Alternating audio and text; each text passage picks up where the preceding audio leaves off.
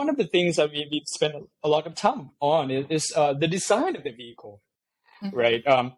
We want to make sure that the first robotic vehicle driving down your neighborhood don't feel like some kind of, robocops and robotic or spaceship coming to take over your communities. Yeah.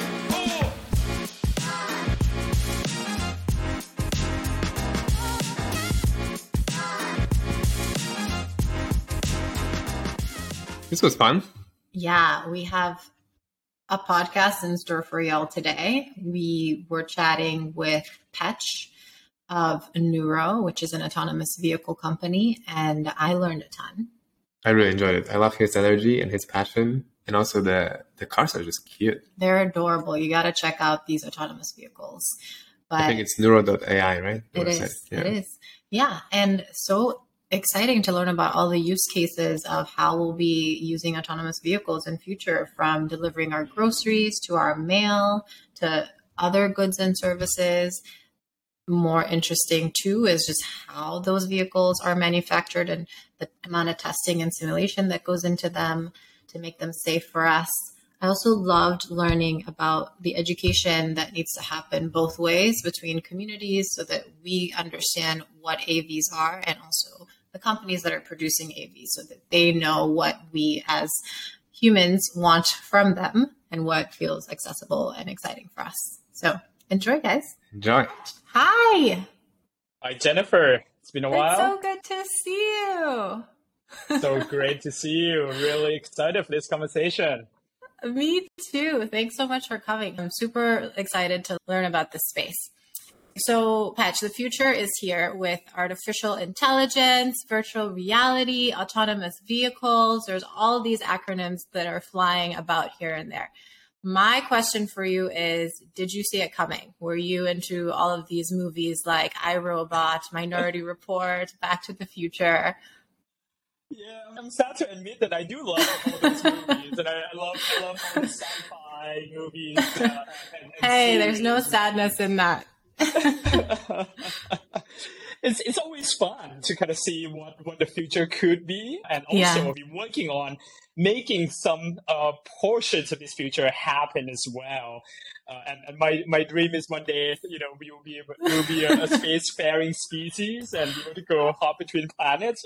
That's sort of like my hopes and dreams for the future. Yeah, I think Elon and Jeff Bezos and Virgin are all making progress toward that for us too. Exactly.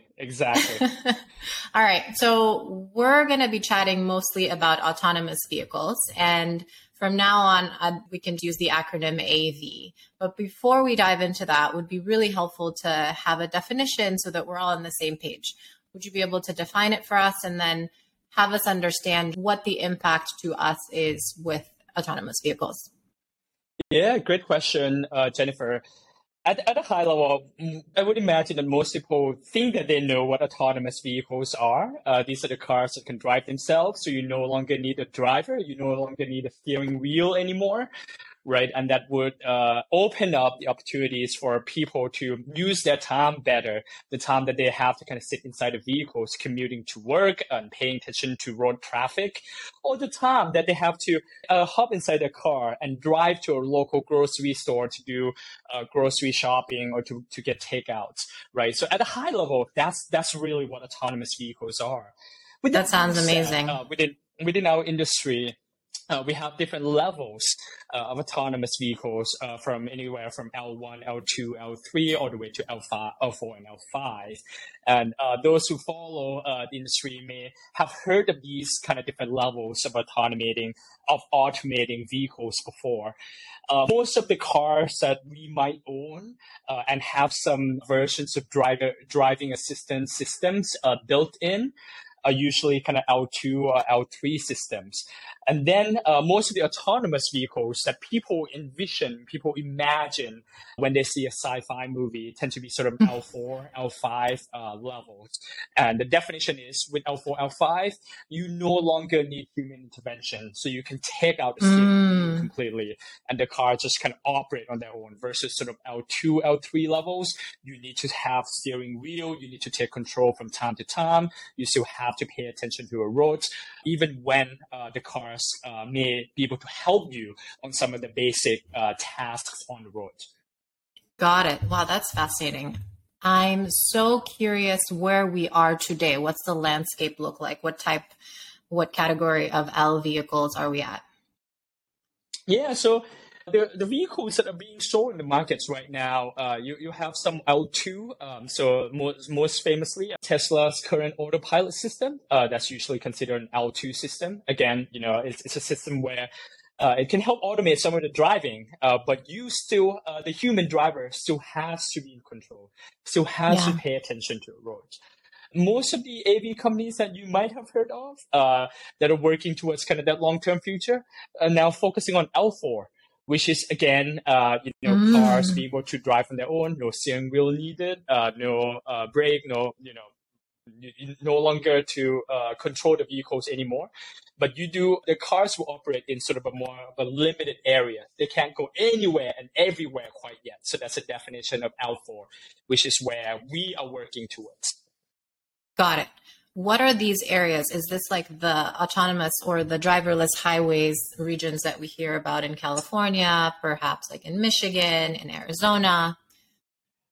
Yeah, so for most of the AV companies that are working in the L4, level 4 area, they tend to pick one area to start and make sure that they pre-map that area, they validate that area by driving thousands and thousands, if not millions of miles, and use these miles in those areas, put them into a simulation engine.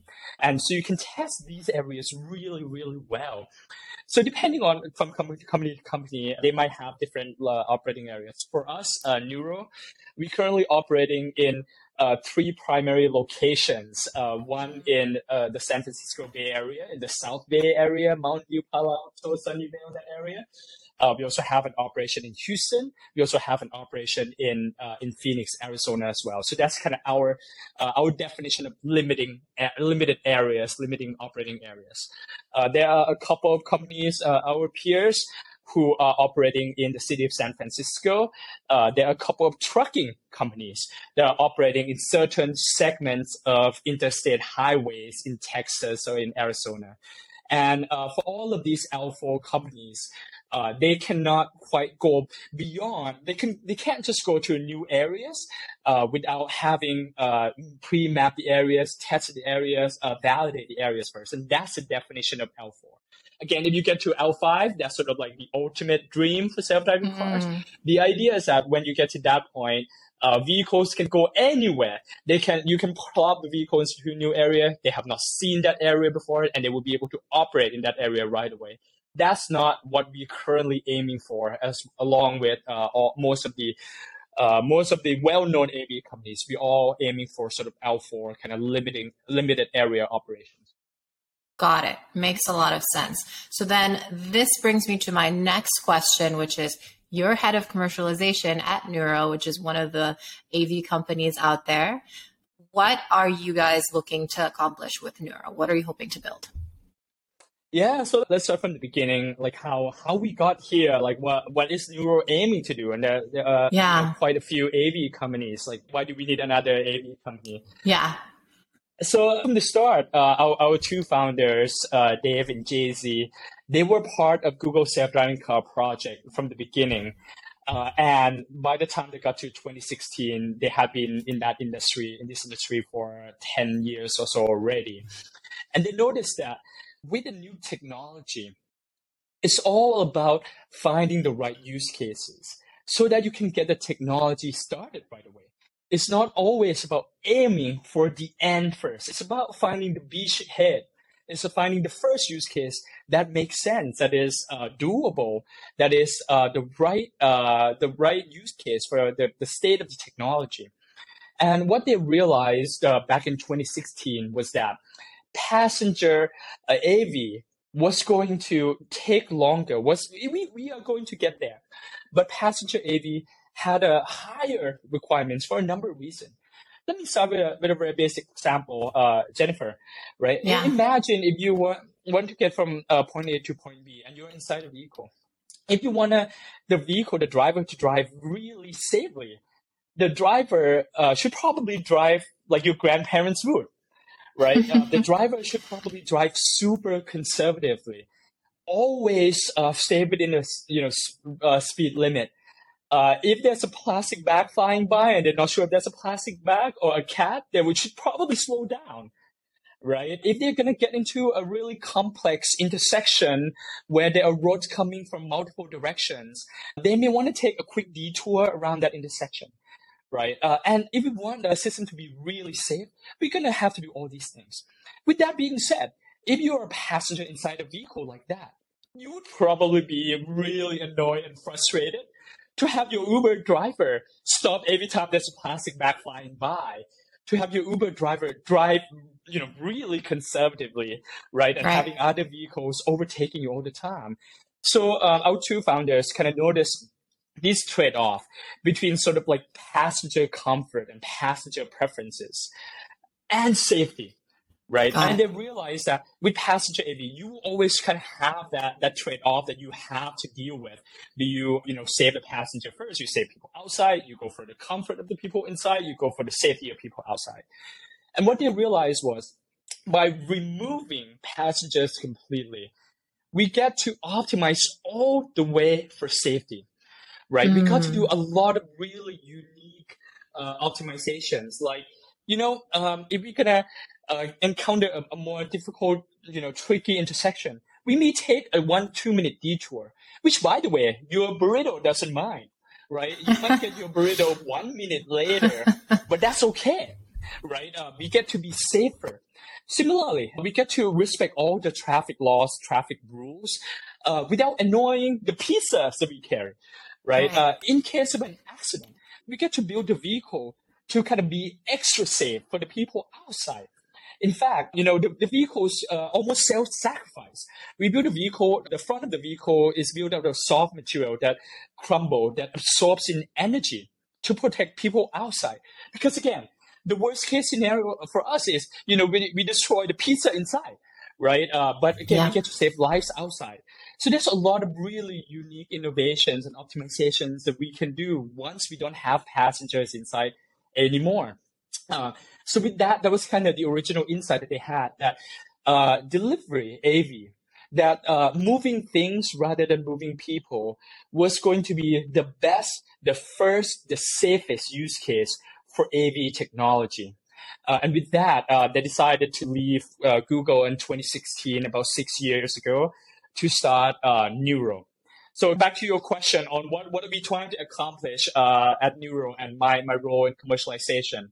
What we are trying to accomplish here is we believe that AV robotics technology is going to save lives. It's going to have massive impact on the world. It's going to save time. It's going to save money. It's going to take out internal combustion engine vehicles from the roads. And our mission is to find a way to accelerate the timeline for adoption, for commercialization, for deployment of this technology as best as we can. And we believe that our best strategy is by focusing on last mile logistics, is by focusing on delivery. And that's sort of the mission for the company. Very exciting. I want to touch on this concept of safety that you mentioned and highlighted as key here. With AVs, you're able to focus on safety and really perfect that before you start to include human beings in these vehicles. Can you speak to safety and how the Nuro team and the AV industry in general is addressing that? Yeah. So first of all, we have to recognize that, driving is still a really complex and difficult task, right? Every year, tens of thousands of Americans lose their lives on roads. So ultimately, we aim to try to get better than human drivers so that we can start saving lives. So that's kind of the crux of the safety premise around autonomous vehicles. Autonomous vehicles, with the sensors all around them, will not have blind spots. Autonomous vehicles, with the fact that, it's run by machines, are not going to get, sleepy and fall asleep on the wheels, are not going to drink, are not going to text, are not going to get distracted, right? Once they are well trained, right? And ultimately, that's what we are aiming for. So a big part of what we do is we have to prove to ourselves and the world that we are going to be safer than a human driver. So the way we do it is as along the journey, as we build our system, we also test our system as well.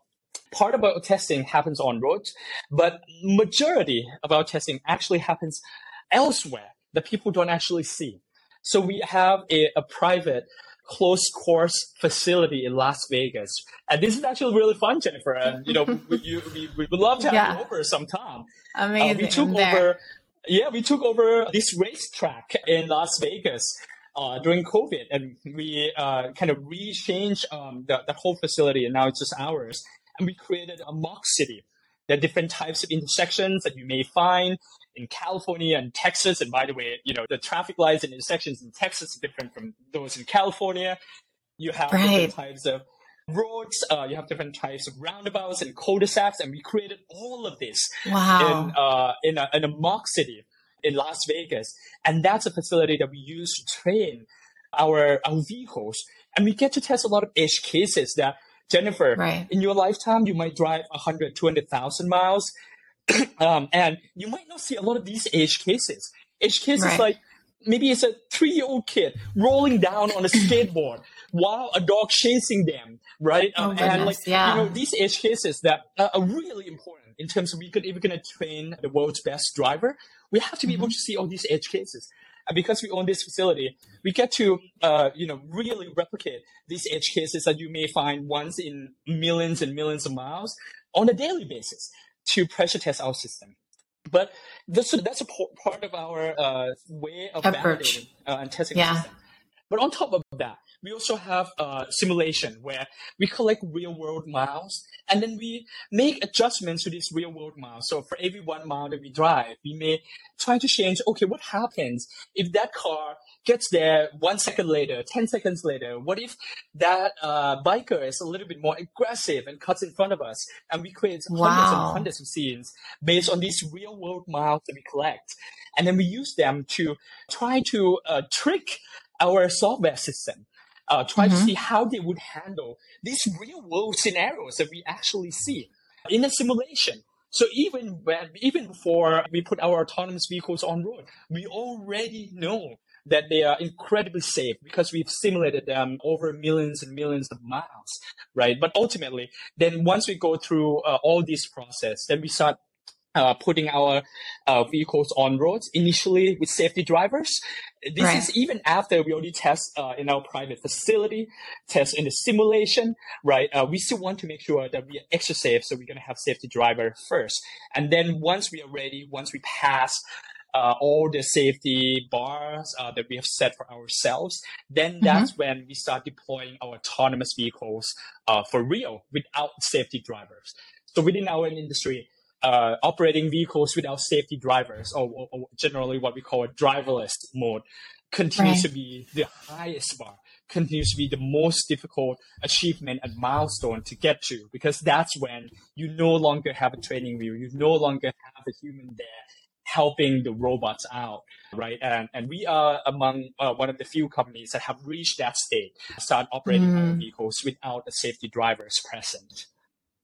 Wow. So your mock city sounds so fun. And I just learned something new. I didn't realize all the simulation that goes even before you have them test out in the mock city. And then on top of that, you go into the wild, into an actual city with a safety driver. I know that you guys won the approval to be able to have your cars out in 3 states. And my understanding is that's tough to be able to accomplish. What are some of the barriers or bars that you need to pass to be able to operate in states today in the wild? Yeah, Jennifer. So from a regulatory standpoint, so there are generally kind of 2 levels of regulatory bodies we have to work with. Usually, a simple mental model is the federal level regulates what vehicles can go on roads in the United States. The state level regulates who can drive these vehicles. Okay. And hence, if you want a driver license, you have to go to the state DMV. When you move to a new state, you have to go to a new state DMV to get a new license in that state, right? So that's kind of that's a simplified mental model. In reality, it's a lot more complex than that. So what we have to do is we have to first work with the federal body. And in this case, it's NHTSA, National Highway Safety Transportation Agency, right? And that body regulates what kind of vehicles can go on roads. And then we have to work with the state bodies to make sure that our system can operate in the states. We were the first company to receive exemption from NHTSA, from the federal government, to get our AV vehicles on public roads. And to date, we're still the only company that has achieved that. Congrats. That was pretty exciting because there's a lot of rules and requirements around what you need inside a vehicle. As you can imagine, vehicles with vehicle safety is really critical, right? So there are all the rules around steering wheels, around the brake, around how everything from windshield wiper, rear view cameras, you have to be able to meet before you can put a vehicle on road. But when it comes to autonomous vehicles, not all of these requirements are applicable to autonomous vehicles anymore. But at the same time, those rules are still in place. So what we did was we worked with NHTSA to make sure that all the requirements that autonomous vehicles that might not be necessary for the safety of autonomous vehicles, we don't have to follow them to the letter of the law anymore because they're not applicable to autonomous vehicles. And we got them comfortable, right, with kind of where we are. And that they decided that Nuro's vehicles are going to be the first fully autonomous vehicles to be allowed on public roads. So that's kind of the process that we had to go through. With this, so we have a commercial deployment permit. We were the first company to get a commercial deployment permit from the state of California, which allows us to operate an autonomous vehicle service while also charging for revenue as well. And for that part, we had to prove to them our safety procedure, what we have tested our system on and what we're going to do in case of any incident that may happen. We have to work with them to get them comfortable with our procedures and get them comfortable with sort of the limited areas and operations that we were going to deploy our vehicles in. And through that process, they kind of got to see our safety procedures, how we have handled all the testing and validation, and they got comfortable. And with that, they allowed our system to be the first commercial system to have that permit in California. Congrats. So sounds like they look at your safety standards, how much testing you've done, and feel comfortable with how your vehicle would operate in various circumstances, which you've simulated them through. And then on the state level, it sounds like making sure that the state is comfortable with the type of vehicle. In this case, does your AV have a steering wheel, for instance, and components that require a driver? Yes, with the federal government, it's about making sure that our hardware, our vehicles kind of meet all the requirements. And for the requirements that are not applicable to AV, we have to show to them why they might not be applicable. Right. And with that, we got them comfortable with the vehicles. And then with us at the state level, yes, it's kind of getting them, really kind of proving to them our whole system process and procedure, and showing them the end-to-end from how we validate our system, how many miles have we tested, sort of findings we have, how we are planning in case of emergency, and making sure that we have sort of an end-to-end, what we call safety management system, or SMS. And with that, kind of got them comfortable with us operating a delivery service in the state. Well, that makes me feel safe and comfortable. I wanted to talk as well about sustainability. So these vehicles are also sustainable. Tell me how. Yeah, Jennifer, take a step back. This is a number that is really mind-boggling to me. So when you think of getting inside a car, when you think about vehicles, when you think about driving somewhere, people tend to think about, okay, so I get on a car because I want to go somewhere. It's because, I want to go to work. I want to go see some friends. I want to go visit some family. I want to go on a road trip. But actually, more than 40% of the vehicle trips that Americans do on a daily basis are for shopping and errands. Yeah. Almost half of the vehicle trips, you get inside the vehicle to go get things, not to go somewhere, not to be somewhere. These are like the trip where you hop on this 4,000-pound internal combustion engine just to go to a local store to pick up 1 carton of milk, right? Right. If you think about it, these trips don't make a lot of sense. Like you just like driving these vehicles that are really bad for the environment, and go to a store, loop around for 5 minutes looking for a parking spot, go inside the store, right? Like these trips can be a lot more efficient if things just come to you. Oh, right? I love that.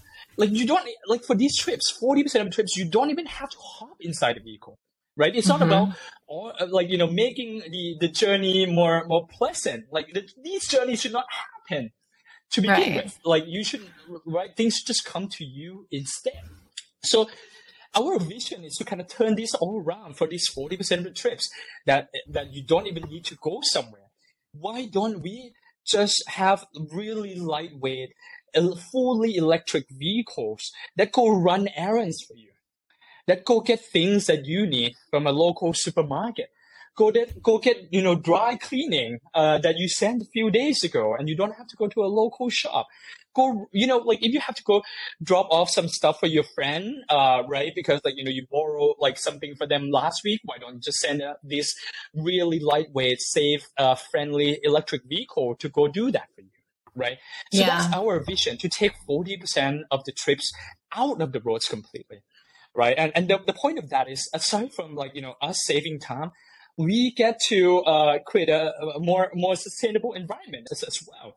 From the beginning, 6 years ago, our vision was these vehicles got to be fully electric. And at that point, the battery technology wasn't amazing yet. It was really expensive.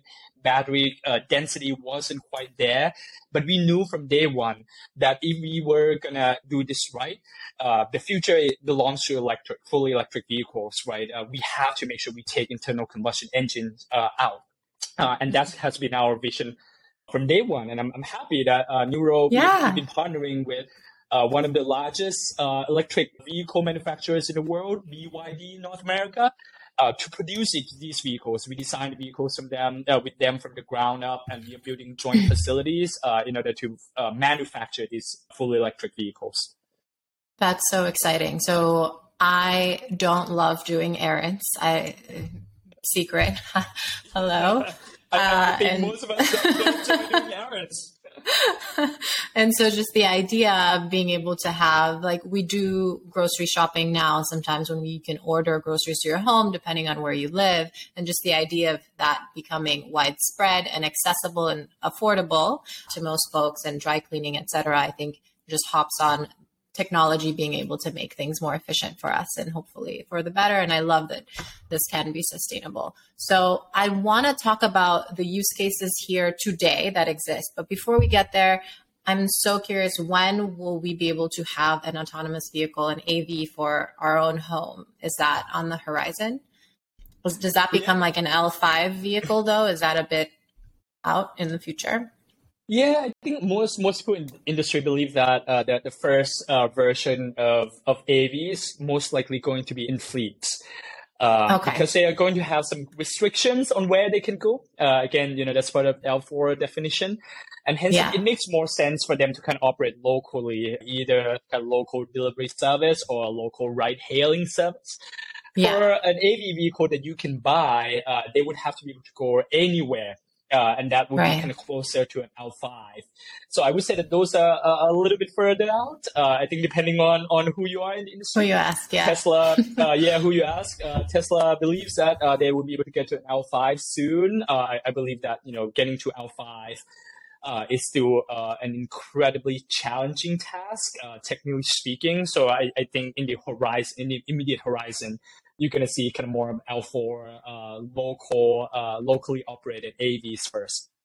Right. And can you tell me about the incredibly challenging piece there, which I can begin to wrap my head around that, right? To me, it feels like just even mapping all the roads and then just thinking about all the potential scenarios that could come up. You mentioned earlier, you could have a cat that's followed by a bag, and how does the vehicle operate there and make a calculation of, do I stop? Do I hit the cat? Do I hit the bag? How do I protect the lives inside the vehicle?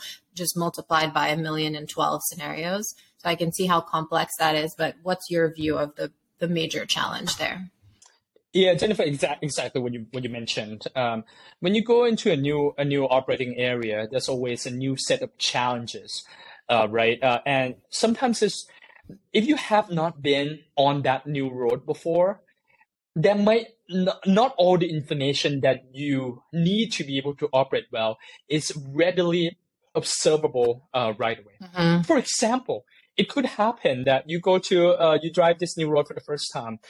It just so happens that maybe a stop sign was stolen the night before, right? Now, how can a vehicle that has not operated there before knows what to do in that intersection, right? Because the stop sign is gone, right? Or like you operate in a new area where there's new types of intersections that you're not completely familiar with, or like new traffic patterns, right? Right. Or God forbid you go to England and you have to drive on the other side of the road and you're completely confused. Exactly. So the idea that vehicles that you will be able to bring a new vehicle and go on a new road that it has not seen, it doesn't have prior information, and it will have all the information it needs to be able to operate there. We will get there. Mm-hmm. But that's really close to kind of like, generalized AI. Like it has to be really smart in terms of inferring behaviors in brand new situations, right, that it has not seen before. So in the meantime, we think that by limiting operating areas down, we get to make sure that the vehicles, even before they operate in that particular road segment, it has all the information it needs already, because we pre-map the area, because we pre-test the area. We know what the desired behavior should be in any road segment, right? And that just kind of makes it easier for AV, for the AI, the machine learning behind the AV, right? That it has kind of that prior information that it can train on. Yeah, makes sense. So it sounds like for now, the expansion strategy is market by market and learning these markets accurately. Is there a strategy in terms of what markets are being expanded to? Is there some sort of plan there? Yeah, right now our focus is in the Bay Area and in Houston. These are our two primary markets. How did you pick Houston and the Bay Area and Arizona? And why not Austin? And why not Austin? Which is where you are. Which is where I am. a lot of factors involved, Jennifer. The kind of three main buckets. The first one is technology. So the markets that we think our technology can handle best. There's the second bucket is around regulatory environment, and the third bucket is around demand, partnerships, customers. So go one by one. The first one, from a technology standpoint, right now with AV, we have to pick sort of markets in the Sun Belt area, nice sunny weather. Got it. Right. It's also challenging for humans to have to drive in no hazard, right? So we want to make it, kind of more as easy as possible for our system. But beyond the weather, which is something that people discuss a lot, there's also the physical infrastructure as well, the nature of the road system as well. And Houston has really good, high quality network of neighborhood roads, of lower speed roads. The neighborhood low speed roads tend to be pretty well connected, and the road quality tends to be good. And for a vehicle like ours, that is kind of a smaller vehicle that is not intended to go on highways, having this really high quality network of neighborhood local roads is really critical for us, right? So that's kind of our first bucket to give you sort of like high level examples. The second bucket around regulatory environment.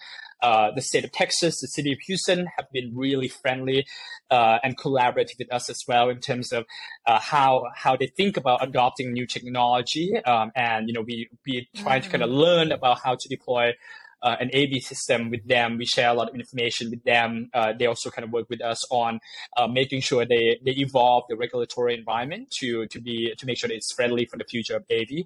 And then the last bucket around demand and customers. Houston is one of the most diverse cities in America. And we want to make sure that, we develop our product, not just for really a tech-forward early adopters of Silicon Valley, right? A lot of folks in Silicon Valley, new technology coming in and it's still crappy, but they're gonna take it up. They love all the new technology. We want to make sure that exactly they're like to the far end of that curve. But we want to see how like real customers who might not be reading TechCrunch even before they get out of bed, like would perceive a new technology like this. Can we design a technology that is so easy and friendly and helpful that people who might not be early adopters would love our service or not, right? And that has been a really important part of our vision to kind of make AV and robotics readily available at scale. And Houston is perfect for that. And we have a lot of really big partners, retailers in Houston that are really excited about this technology. That's great to hear. So it sounds like the cities too, to a large extent, have like how open they are to adopting technology, to working with companies influence a lot of this too. Exactly. Awesome. Okay, so let's talk about some of these partners and particularly what does this mean for us consumers, day-to-day folks. I'm thinking this means, I know you guys announced a partnership with Uber. Congratulations. And you have other partnerships to whatever you can share with us comfortably. Just excited to learn more about what this means for us on a day-to-day basis. And what we can Jennifer, the idea is if you think about, from the moment you wake up to the moment you go to bed, there's a lot of things that you need all day, right? And we want to be part of your daily life. In the morning, you wake up, you might be able to order, breakfast and coffee on Uber Eats. In the afternoon, you might crave some snacks and you want to order some snacks and ice cream from 7-Eleven. In the evening, you might want to order pizza from Domino's. Right at night, you want to order your groceries from Kroger and Walmart, right? And we want to be with you all day, and we want to help you run errands, get whatever you need throughout the day. So the big partnerships that we have announced so far include Kroger. Kroger was our very first partner. We've been working with Kroger for probably about 4 years now, and we've delivered for them every day for the past 4 years out of one of their locations in Houston.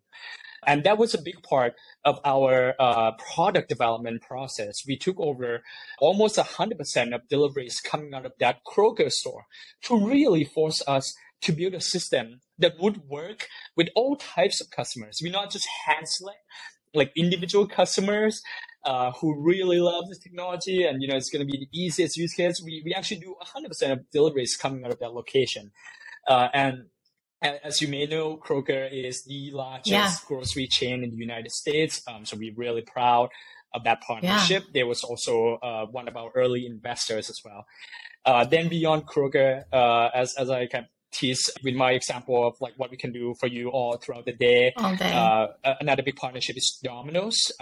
Domino's is sort of the original food delivery company.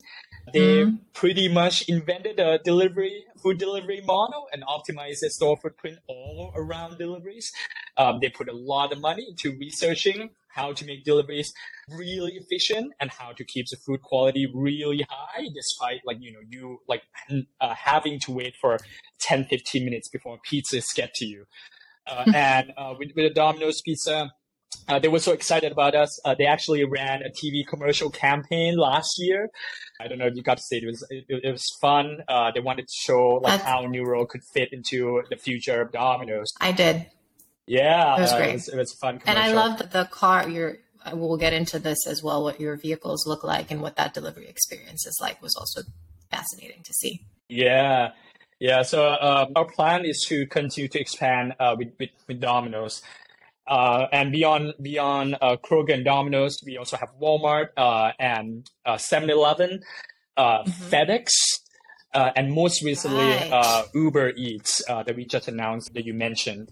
With Uber Eats, I'm personally real excited about this. It's been a long time coming. I think we started discussing with them probably a few years ago, and the conversation became more serious over the past 6 months, and it shows a commitment on both sides to make sure that AV would work at scale. With Uber Eats in particular, there are a couple of things that are noteworthy. One is it's a 10-year partnership. Again, we are going to learn together. We're going to start small and we're going to expand over time. And the idea is we want to expand this to as many customers as possible over the next decade. But another noteworthy part is Uber Eats has amazing reach when it comes to small and medium businesses. Right. And we want to make sure that small, medium businesses don't get left behind when a new technology like this comes along. And there's always a cost to adopt a new technology like this that small and medium businesses might not have the resources or technical capabilities to do so. But Uber Eats has spent the past decade or so learning how to work with local mom and pop shops and small and medium businesses, how to make the technology and adoption as easy as possible and the product as accessible as possible to these local businesses. So we are really excited. And for the first part of the pilot, we're actually going to start with local businesses. We're not going to start with big brand names. And that's a big part of our partnership with Uber. I love the accessibility. The ones that got me really excited were FedEx and Uber Eats, because to me, these really touch a lot of people, and I can see how this can start to influence our lives, where you start to get your mail delivered by an AV in a really sustainable, efficient way. You start to get your food delivered like this. So really looking forward to seeing how that landscape evolves and what further markets you guys expand to. Me too.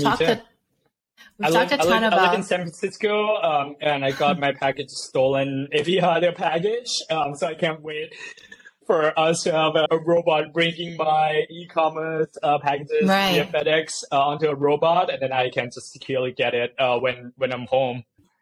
Do you need to go out and pick it up from the vehicle? Yes, you have to come so out you've to scheduled the curb, it to pick up. Yeah. Yeah, that's great. Especially in those markets where more people steal packages, for sure. I've been in some of those places.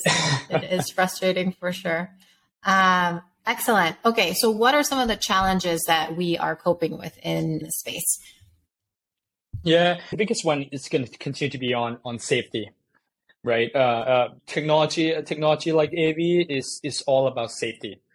And we are operating in the real world. It's an unstructured environment, unpredictable environment.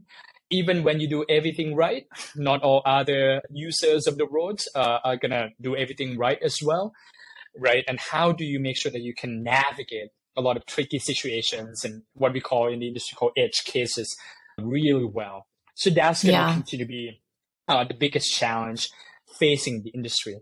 And as AV becomes more commonplace, eventually you are going to see more accidents with AV too, right? If you drive hundreds of millions of miles, you naturally you will get into some incidents, some accidents. And how do you make sure that one, you kind of do the best that you can to try to prevent these accidents, but even when they happen, how to manage what happens afterwards well, and what that means for public perception of the technology, that's also going to be really critical too. Absolutely. And you hit the nail on the head, right? With the public perception, I can just see, I think different people have different impressions of autonomous vehicles or even personal autonomous vehicles. And we've gone through all the scenarios of in the event of an accident where driving in of itself with a human being is so unsafe.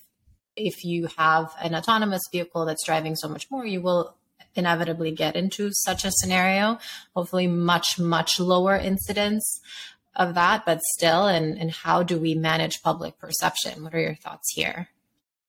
Yeah, I think there's probably like a couple components for this one.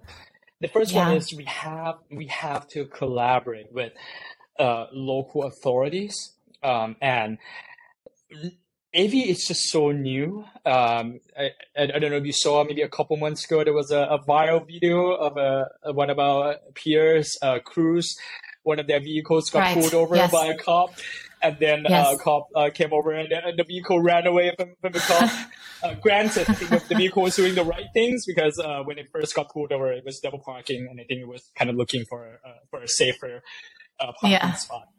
Right, but as funny as that was, that just shows, how important the education process is going to be for both AV companies and local authorities, right? This is not the kind of technology that you can kind of, sometimes Silicon Valley has this ethos of moving fast and breaking things and not asking for permission, asking for forgiveness, right? And we're going to deploy right away and we're going to, see the impact of the technology that you're building later, right? This is not going to work. That ethos is not going to work. And this technology has so many implications on local authorities, on local traffic patterns, on communities. You have to go in. You have to be part of the community. You have to work with local enforcement, law enforcement. You have to work with local city halls. You have to work with local communities for them to understand what you're trying to do, why you're trying to do it, and how this is going to make their lives easier and better, right? You can't just go in once something happens. You have to go in ahead of time. So for us, we've been working really closely with local communities, with city halls, in all areas that we operate in, with the state legislature, with regulators at all levels, right? So that's one part of the equation. The second part of the equation too is, aside from working on community engagement, you also have to be sure that your system is safe too. Right? Yeah. You can't, if your system is not safe, you're not confident about your performance, you can't just, do a PR and hope that, the local community is going to embrace you, right? Eventually, it's going to, once you start operating at scale, you're going to see, statistically speaking, how your system is doing, right? So we have to be extra confident that, our system works and works well and is safe, and we have taken all the steps necessary to make sure that our system is as safe as it can be, right? And that's kind of like what we talked about earlier around our mock city course validation, the simulation that we do, right? We have to do this to prove to ourselves and others that the system is going to be safer than a human driver. Yeah, I really like what you mentioned about bringing people in, working with them, involving them in the process. So law enforcement, city councils, cities that you're in, people. And I really believe it's just about educating folks beforehand so they're more familiar with it. Because if we're not familiar, then it feels scary. But if we know all the good things and the potential risks, then we can be more with it. 100%. I would even add that it's not education process makes it sound like it's one way, like we go in to educate local communities. It's actually both ways. Actually goes both ways. We also want to hear their concerns. We want to hear how they approach, how they think about self-driving cars and driverless vehicles coming down on their local roads, what that means in terms of the type behaviors, the type of vehicles that we have to build. And all of this feedback goes back into our product development process. And one of the things that we've spent a lot of time on is the design of the vehicle, right? We want to make sure that the first robotic vehicle driving down your neighborhoods don't feel like some kind of, robocops and robotic or spaceship coming to take over your communities. We want the vehicles to feel safe and friendly and almost cute. Right? The idea of really large vehicles coming down your local neighborhood at 65 miles an hour, and it's just you look inside the vehicle, there's no drivers. It's scary to most people, right? So that's why if you go on our website and you look at our vehicle, it's you can't help but adorable. It's adorable. And we actually spend a lot of time. You look at the front, it has dimples because we want to make it seem like the vehicle is smiling at you. Right, we want the vehicle to be smaller, to feel like it's friendlier. And Jennifer, every time I go to local communities and I see the general public, seeing our vehicles for the first time, and people like to bring their kids to play without the vehicle. And, every time I see kids experiencing our vehicle, they would just kind of personify our vehicle. They would just call it, hey, Nuro. They would wave at the Nuro. They would say hi and bye to the Nuro, right? And that's part of what we think it would take to get this technology adopted. We have to make it feel like the technology just disappears, and it just feels like this is part of your community, right? And we abstract away all the complexity and makes it seamless and makes it seem friendly and approachable. Yeah, that's so critical. I think I remember seeing from your website and looking up Nuro that in part of your product design, you even realized something to do with the height and the way that your doors open up. You needed to adjust the height so that it wouldn't hit people on the head and it would be more accessible. I like that you have even the little compartments where it's easy to just get your foot, not compromise someone else's parcel. So all of these product design components. And then, like you said, like getting input from the community as well, from folks, and seeing what lands, what doesn't. Exciting times. The future is here. One question, you mentioned one of the other players like Cruise, another player, Rivian, that they're in the EV space. And I know we talked about fleets and this being the first use case before we can start to have personal autonomous vehicles or PAVs. So they just have a deal with Amazon that I saw where they have these EV fleets. And we mentioned some of your partnerships, the difference between EVs versus AVs. I know one of the downsides potentially with AVs is potentially job loss, right? That comes with it without needing a driver. But you could argue the other upsides there. But how would you think about a company going for a fleet of EVs versus AVs? Yeah, they're related technologies. And I would say that AVs kind of stands on the shoulder of the giant that is EV. Right. Ultimately, our vehicle is EV as well. And that's part of why we believe that this is going to be better for the environment. To your question on how will AV impact, the job market, and how should we think about AV in general? I think that's in general, that's kind of the topic where when you have a new technology coming in, what tends to happen is you have job losses and then you have job gains in certain other areas as well, right? And that has been really kind of the story of the past, the past few centuries after the Industrial Revolution, really. So when it comes to our product in particular, we are sort of in the business of automating logistics, and what we are trying to replace is obviously we may end up replacing some drivers, but more so than that, we actually want to replace your own trips to local stores, right? In fact, as I mentioned, like 40% of the vehicle trips are still you running errands yourself, right? So if these trips get replaced, instead of you driving, a vehicle that might not be environmentally friendly, we replace it with our vehicles instead. There's going to be more jobs kind of created in the value chain. All of a sudden, right now, when you go to a store, you just pick items from the shelves yourself. Now, like with partner like Kroger, what we've seen is that we help them create more volume, more delivery volume. And that actually ends up creating more jobs for people who actually pick and pack items for you at the local store. The pilot that we had with Domino's last year shows that they actually have to hire more people to handle the volume, right? And handle kind of, loading the pizzas onto the vehicle itself. So, and then within the AV system itself, we also have, operators who have to monitor the vehicles remotely. We have folks who have to, technicians who have to maintain the vehicles, continue to keep the vehicles, all the sensors calibrated.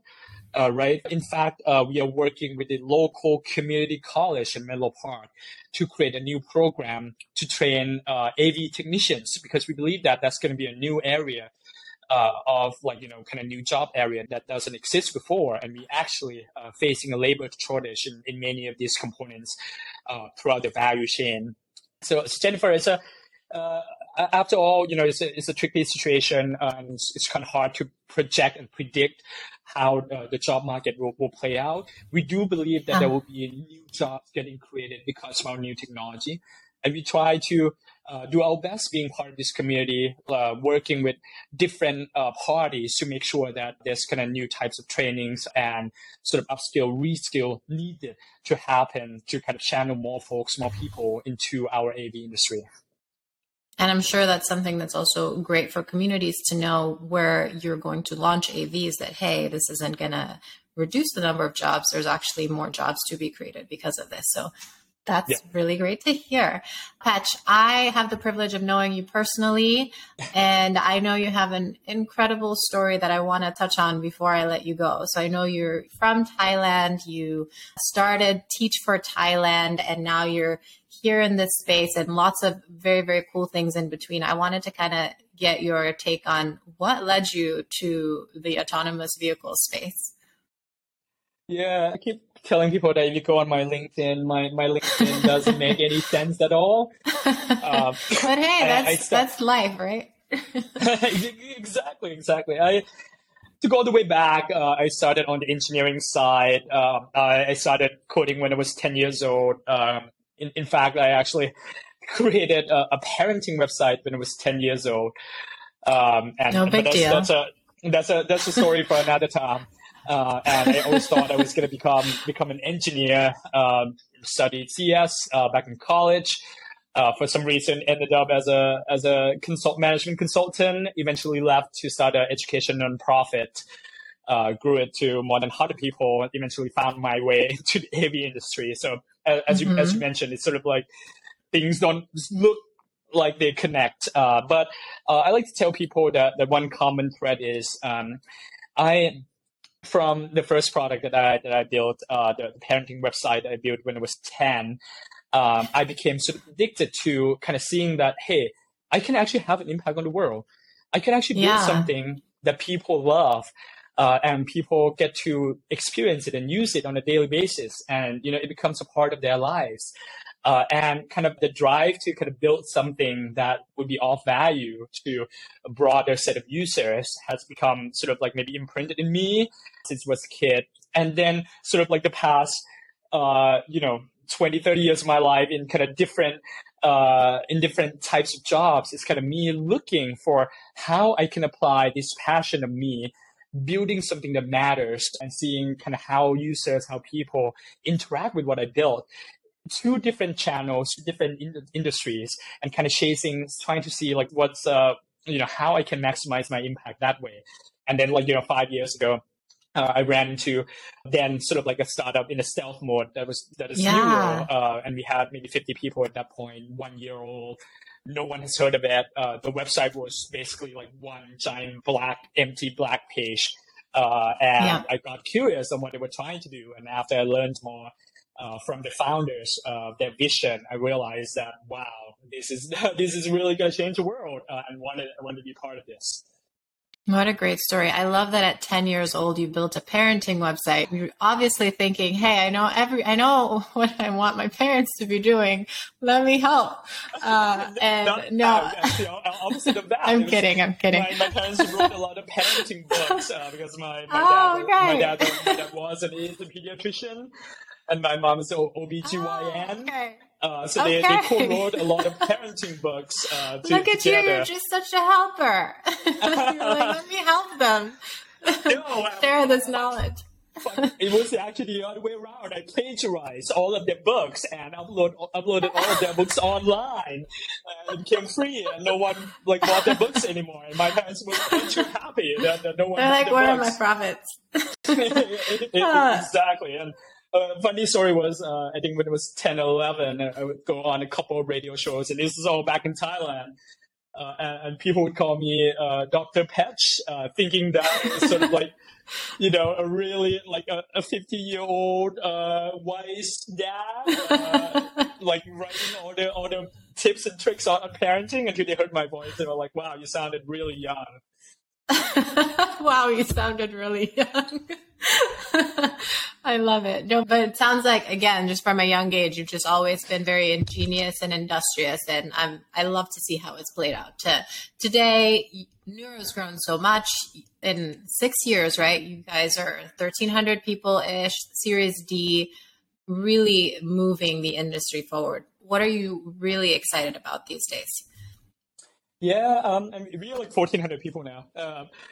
Wow. A lot of things that I'm really excited about. I think taking a step back, Jennifer, if you think about it, right, when you have like a new technology that is so upstream in the value chain that comes up to the market for the first time, people can't really imagine what's going to happen after that.